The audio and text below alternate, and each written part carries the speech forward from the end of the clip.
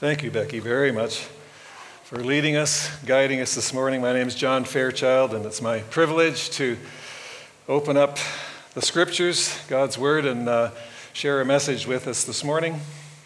I would like to just repeat what's been said already. So good to see you all in person here this morning, although I know we're not all here from Grace Community Church. We're recording the message and going to be showing today's message next Sunday online. And to those who are part of our church but just not ready or able to be here with us this morning, and I recognize you folks out there, and we pray that in whatever form you're participating in Grace this morning, that God will meet you, speak to you, bless you, and encourage you. We so do. I just agree in thanking everyone who has served in so many ways to get the plane off the runway here this morning, and hopefully we'll fly well, and by God's help and by God's grace. We've been through a difficult year and a half, as you know, as a church.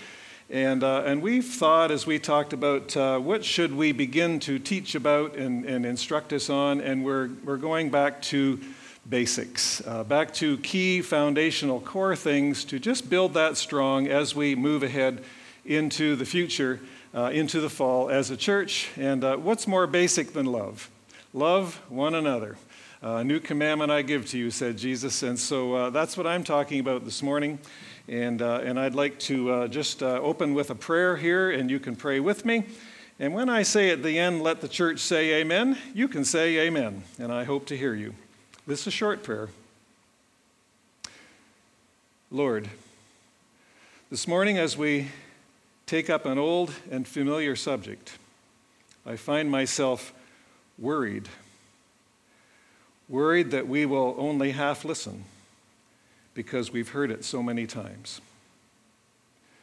I pray that at this very moment, you would grace us with a fresh urgency and fresh and open ears, so that we might grow yet more and more in a life of God-glorifying, Christ-honoring, church-building, gospel-declaring love.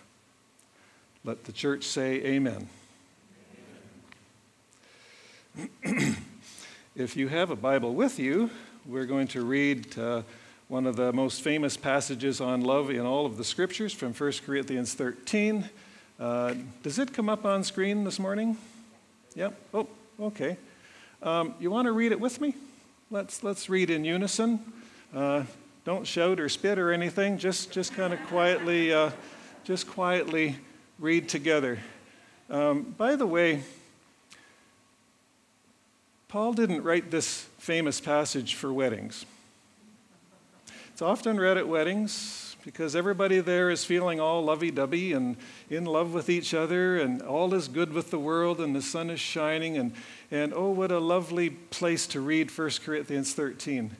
Let me tell you this, just in case you didn't know, this passage was written to a church that had real problems. They were fighting, and there was immorality happening that was kind of gross. They were taking each other to court. They were very short-tempered with one another. They were judging one another. They were arguing and forming camps and parties as to who was their favorite apostle and teacher. And Paul was writing his letter to the Corinthians to correct some of these problems. And I could see, he wrote chapter 1, 2, 3, 4, all the way down to chapter 12. They were spiritual gifts for being abused for self-glory instead of for serving one another. It was bad. And I could see Paul in his frustration pacing the floor in his room, and then a thought comes to him, and he sits down at a piece of paper, and he picks up his pen and his quill and dips it in the ink, and he says, I've got to say this. Let's read it together. If I speak in the tongues of men or of angels, but do not have love, I am only a resounding gong or a clanging cymbal. If I have the gift of prophecy and can fathom all mysteries and all knowledge, if I have a faith that can move mountains, but do not have love, I am nothing. If I give all I possess to the poor and give over my body to hardship that I may boast, but do not have love, I gain nothing. Love is patient, love is kind, it does not envy, it does not boast, it is not proud, it does not dishonor others, it is not self-seeking, it is not easily angered, it keeps no record of wrongs. Love does not delight in evil, but rejoices with the truth. It always protects, always trusts, always hopes, always perseveres. But love never fails. But where there are prophecies, they will cease. Where there are tongues, they will be stilled. Where there is knowledge, it will pass away. For when we know in part and we prophesy in part, but when completeness comes, what is in part disappears. When I was a child, I talked like a child, I thought like a child, I reasoned like a child. When I became a man, I put the ways of childhood behind me. For now we see only a reflection as in a mirror, then we shall see face to face. Now I know in part, then I shall know fully, even as I am fully known. And now these three remain, faith, hope, and love, but the greatest of these is love. Thank you. Back in May, I gave a kind of a first part of this message, and we called it The Problem with Love. And the problem with love, number one, just in a quick review, was that it's so familiar, it's so easy to think we've got this, and we move on to other things, right? But the thing about New Testament gospel love is that you never move on to new things. It's always foundational, always important in everything we do, but it's easy to overlook it and forget to do so. The second point I made was that where it talks about if I have the gift of prophecy, I know all knowledge, I know all mysteries, I got faith, I can move mountains, I deliver my body to suffering, if I speak with the tongue of men, and this is all about gifts and talents. But gifts and talents do not necessarily equal love. Love is not a gift. It's a fruit of the Spirit. It's an outworking of the Spirit having His way in you and me as believers. And so never be fooled into thinking that gift and talent will make the church grow. It will not. Love will. Love will. Bottom line, full stop, period. Gifts and talents, thank God for them, and they have their place, and they're utilized to build the body. But never does love get pushed into the back seat, that it's not important, and that these things are more important. So we made that point. And then the third point we made was in verse 4 there, where Paul just turns the corner a little bit and he begins to define some of the qualities of love, and he says, love is patient, love is kind, and we stop there. Love is patient, love is kind. That's difficult. That's really difficult. And we said love is not efficient. Factories are efficient. Businesses are efficient. You put in, you spend less and you get more profit. You hone down your timelines and everything. You produce your product on time. You get your people drilled and disciplined and just functioning like an engine. But you put in your raw material, and out the other end of the factory comes a finished product. And the church is not a factory. You don't put in raw people and come out with perfect disciples. You have to be patient. Factory owners hate the word patience, because patience means things are going wrong. And milk is getting spilled in the house. You think about a family. Families do not run on efficiency. Efficiency is good and it has a good place, but it sometimes in the name of efficiency, we trample on people or we push people aside because they're not efficient. But they're important in God's eyes. And love is not based on efficiency. It's based upon patience and kindness to one another, even if one another isn't quite measuring up or messing up somehow. And so we were making that point back in May.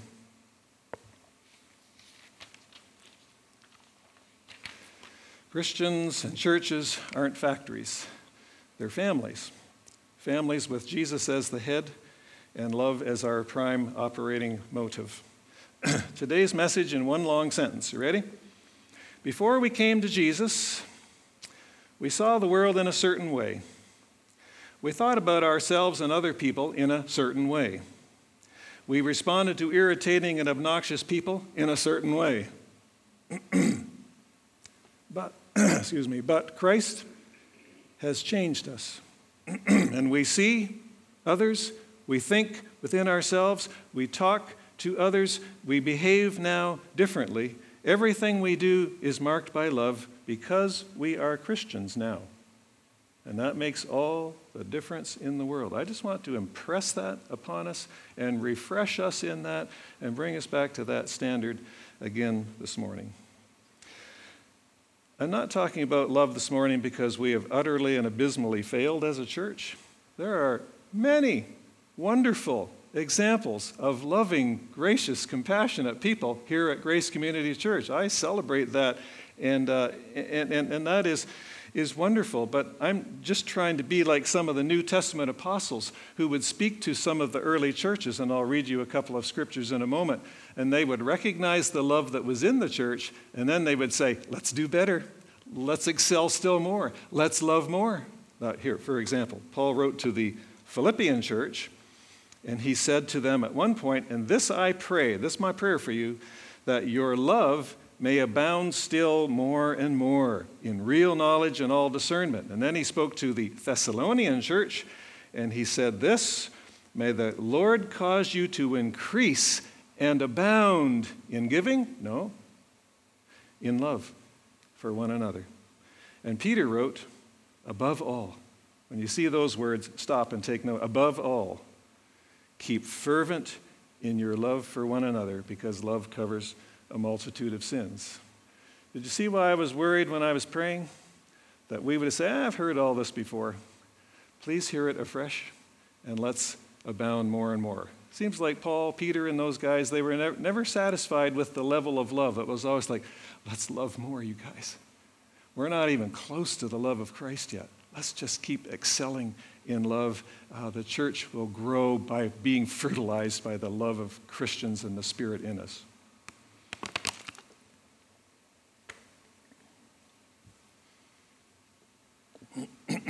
Let me run a few examples past you of love from scriptures as it's referred to. Paul, as he was talking to the Corinthians in another place, described some scenarios that were probably raised their eyebrows. It was like, really? As he describes how he as a leader tried to lead these people in a life of love, in a life of Christ's love. I told you about the problems that the Corinthian church had. And Paul's solutions are difficult and challenging. They sound impossible.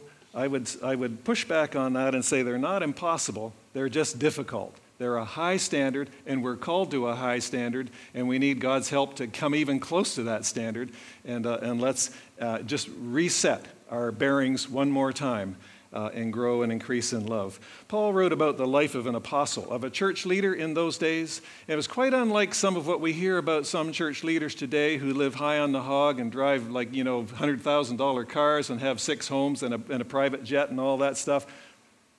Just between you and me, that's nuts. Listen to Paul's life as a church leader. He said, when we are persecuted, we endure. I add, because we love with the love of Christ. When we don't take them to court, we endure. When we are slandered, and they were slandered, believe me, we try to conciliate. That means we try to make peace with them. What are you thinking, man? Can we reach some common ground here? When we are reviled, we bless. It has been said, if you were having a bad day back in the first century and you just needed someone to say a kind word of blessing to you, find the nearest Christian and insult him. When we are reviled, we bless. Why? Because we're Christians now. That's the bottom line.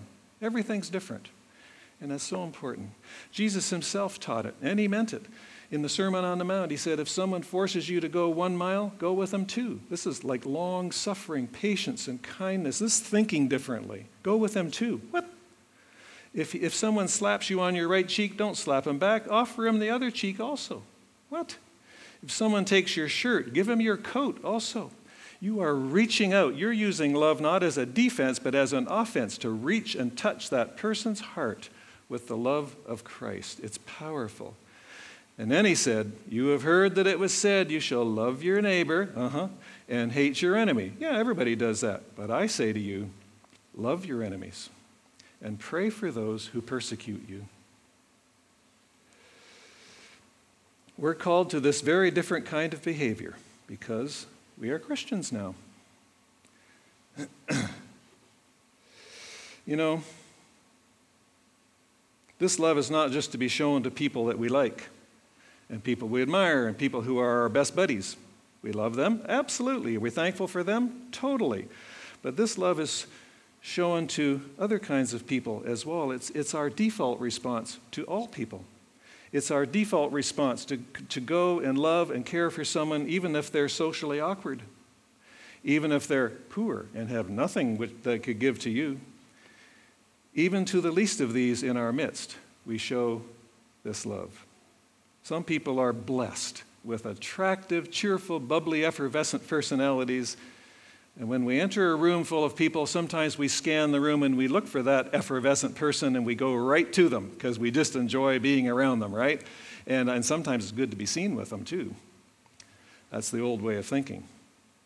But now, when we enter a room, we scan the room and we're looking for the person standing alone over by the side wall, who no one wants to be near, no one seems to be talking to them, and we leave the in-group and we cross the room and we care for that guy because that's what Jesus would do and because we're Christians now. It's amazing, the power of love. James, the wonderful, beloved apostle James, wrote very specifically about a situation where a rich man and a poor man, he said, hypothetically, come into your church gathering. Everyone fawns over the rich man, and they scurry around, and they seat him in just a great chair with a great view, and they say, you sit here. And then there's this poor guy, and they look at him, and they say, hey, buddy, over here, you can sit on the floor. James said, that is so wrong, it's not funny. He didn't exactly say that, but that's what he meant. He said that is very wrong. He called it a sin, the sin of partiality, being partial to the rich, the powerful, and treating other people poorly just because they're poor. And Jesus said in Matthew 25, remember, where he talked about how important it is to visit the unfortunate, the sick, the people who are in prison, the ones who are starving. And he said this, and this is so powerful. To the extent that you did it to one of these brothers of mine, you know what comes next? To the extent that you did that to one of these brothers of mine, you did it to me, he said. Treat them like you would be treating me. And that is so, it explodes old ways of thinking, destroys them. But we've got to get this stuff into our hearts and live it out every day. So how different is this new kind of love now that we are Christians? How different is it, you ask? Paul wrote to the Corinthians in his second letter, 2 Corinthians chapter 5, and he said, the love of Christ controls me. And we no longer live for ourselves, but for him who died and rose again on our behalf. Did you hear that? The love of Christ controls me. The New International Version says the love of Christ compels me. Do you like being controlled? No. You like being compelled to do things? No. I don't think anybody does. It's not good to be controlled by anger. It's not good to be controlled by jealousy. But some of us are. Some people are. But this is something new here. Paul says, the love of Christ controls me. The word controls or compels is a Greek word named syneko. And it means, and it would be used in everyday language to describe someone who was, I'll describe two scenarios. One is this person has fallen into a raging torrent of a river, you know, like whitewater rafting. They've fallen in. Hopefully they got their life jacket on, and they're being swept downstream. Everything's out of their control. They're just trying to keep their head above water, and it's sweeping them down there. You know how that feeling would be? I've done that a little bit and banged into rocks and stuff. Or it's descriptive of a person who's in a mob, a crowd of people, and they're out of control, and they're racing down the street, and you're just kind of being carried along.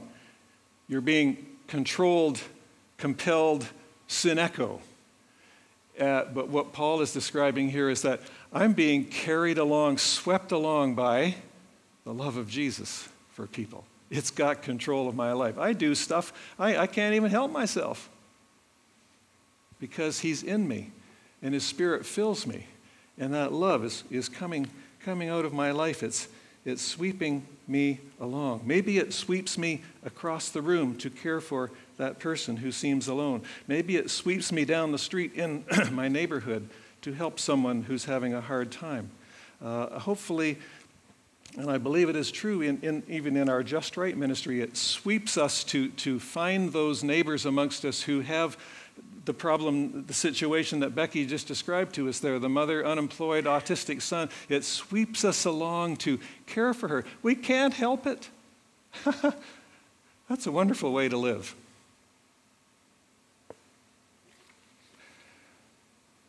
Oh Lord, may we be swept along more and more by that beautiful, merciful, gracious, compassionate, self-sacrificing love of Christ. I dare you and I dare me to pray for more of this because we are Christians now. Many of us are particular and exacting.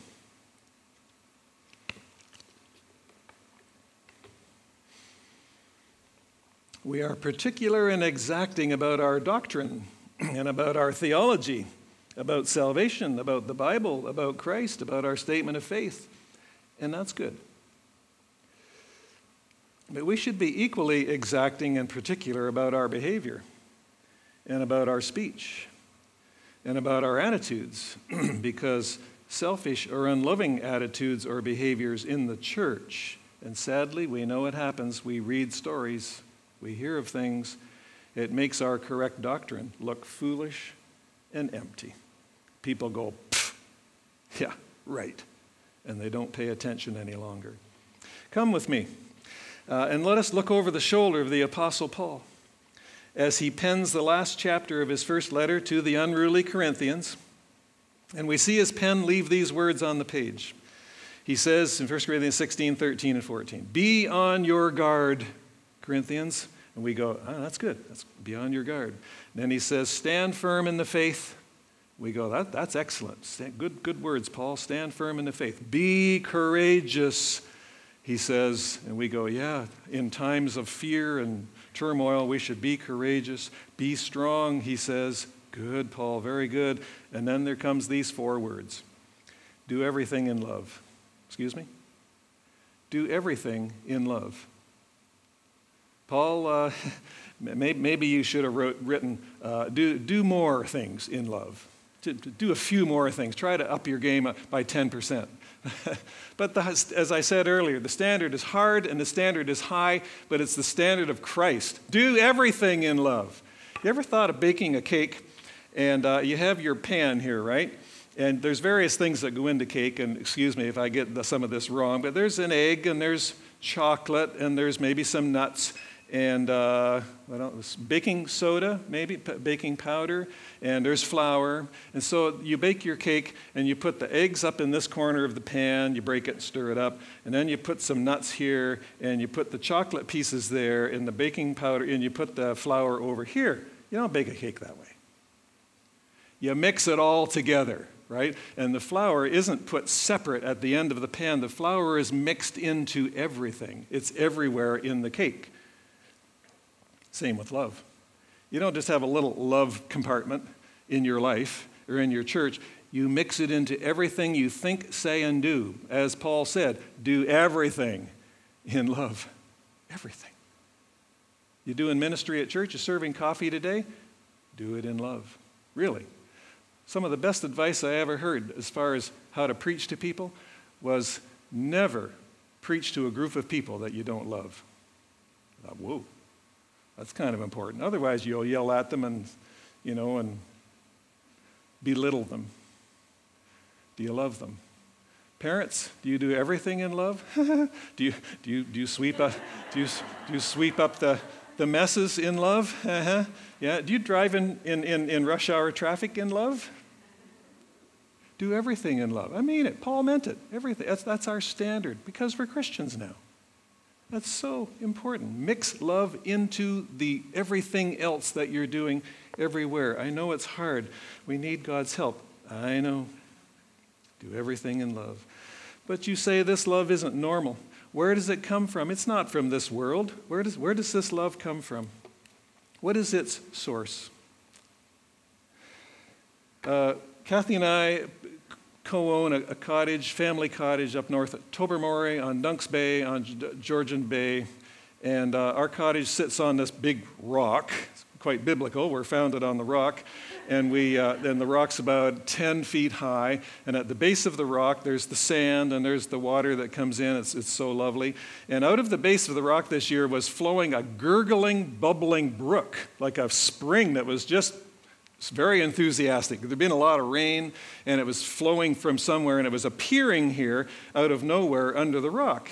And we're curious, like, wonder where that spring comes from. What's its source? That's what I'm asking. What's the source of this love that we see and feel?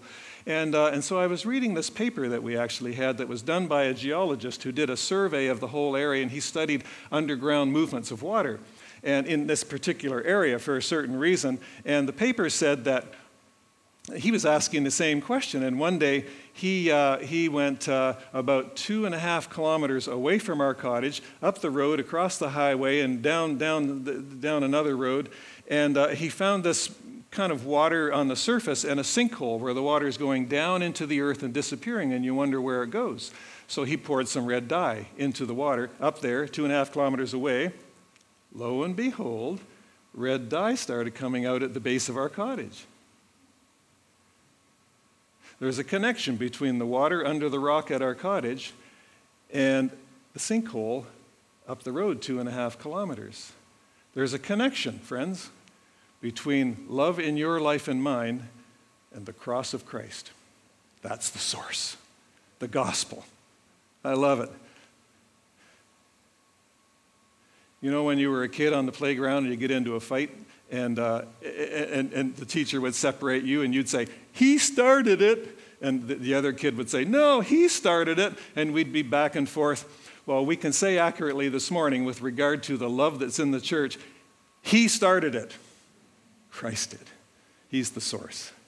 And never forget that. It's not a self-help book. It's not a philosophy book. It's not a live your life better book. It's the gospel. God so loved the world that he gave us the gospel, that he gave us his son. John is big on this, the Apostle John.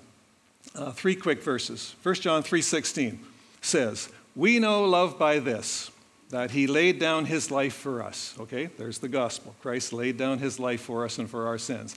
And John says that's got love written all over it. That's the definition of love. And then John says, and we ought to, and you might think he would say, we ought to lay down our lives for him. He laid down his life for us. We ought to lay down our lives for him. But that's not what he says.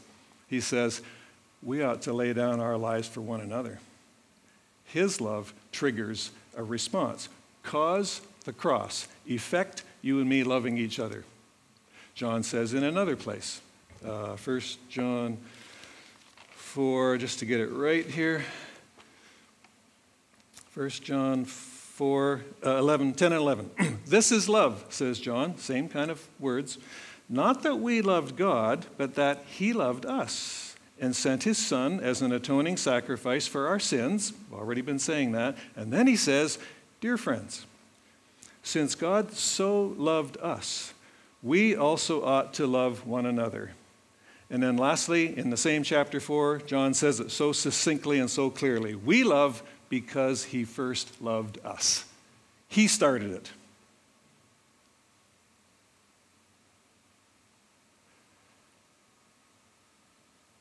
Study the gospel. Look deeply into the cross. I hope we talk about it lots here in the days ahead, because in that wellhead are riches infinitely great of love and grace and compassion and thinking of others and sacrificing yourself for the good of others. That's the ultimate. We are pale reflections, but we must follow that pathway. I close with an observation.